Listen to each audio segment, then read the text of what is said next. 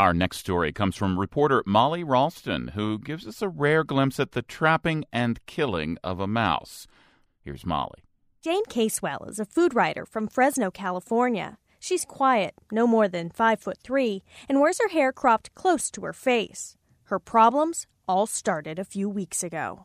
Well, I was in the kitchen, and I saw something scurry across the floor. I knew it was a mouse, just by the way it scurried, but it was huge, like a possum or something. A few days later, the mouse was back, and the visits got more frequent. Fed up, Casewell fled to a friend's house.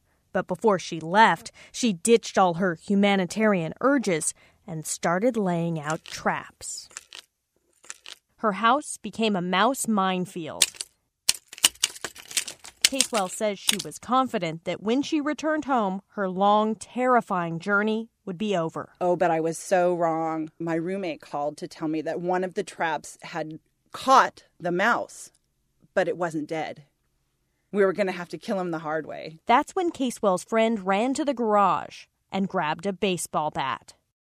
As I drove home with the bat next to me, I just knew I was going to have to use it to kill a living thing, and I'd never done anything like that before. I was just shaking. But when she got home, Casewell says instinct took over.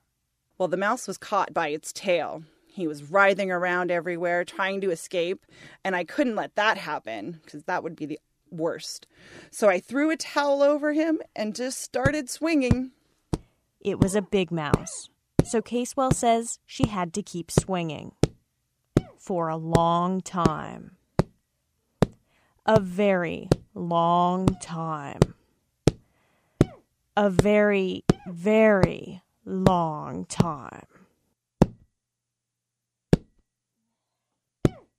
When I was sure he was dead, I scooped up the towel and the mouse, threw them in a dumpster out back, along with the bat. That's where I found him. Christopher. All beaten to a pulp. Giles is a mouse, and a friend of the victim. They told us in school not to do that, to go around the humans, but Christopher, he was always the daredevil, just prancing around. Hey, look at me, a mouse. Not okay.